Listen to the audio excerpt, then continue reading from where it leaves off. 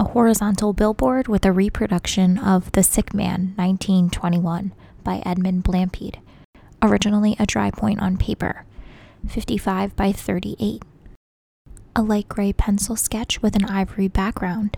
Just to the left of center, a man in his 60s with wisps of hair and a mustache and a beard, slumped into a chair with his eyes closed, his head leaning back, wearing a scarf and a robe to his knees, with one arm draped at his side and one arm resting in his lap.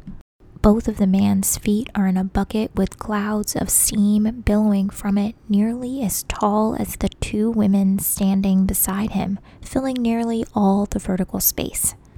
Just to the right and slightly beside is a woman in her 60s, her face in 3/4 profile, wearing a bonnet and a floor-length dress with one hand on her hip and her shoulders hunched forward. Beside her, to the right near the edge of the piece, is another woman in her 50s, also in side profile, with her curly hair in a bun showing one earring. Her shoulders hunched forward, wearing a floor-length dress with an apron and holding a jug with a handle that is the size of her arm. There is a light sketch of a bed frame and a bed behind them. To the right, a black text box with the words, "What Matters Most." Here, Eric Ruth, co-founder and CEO of Kellen Foundation, discussed promoting individual and collective health.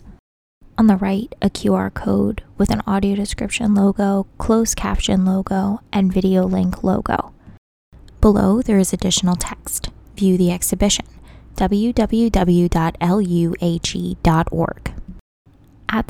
@LU Art Galleries. Logos for Facebook, Twitter, Instagram, and YouTube. Along the bottom, the Lehigh University Art Galleries logo.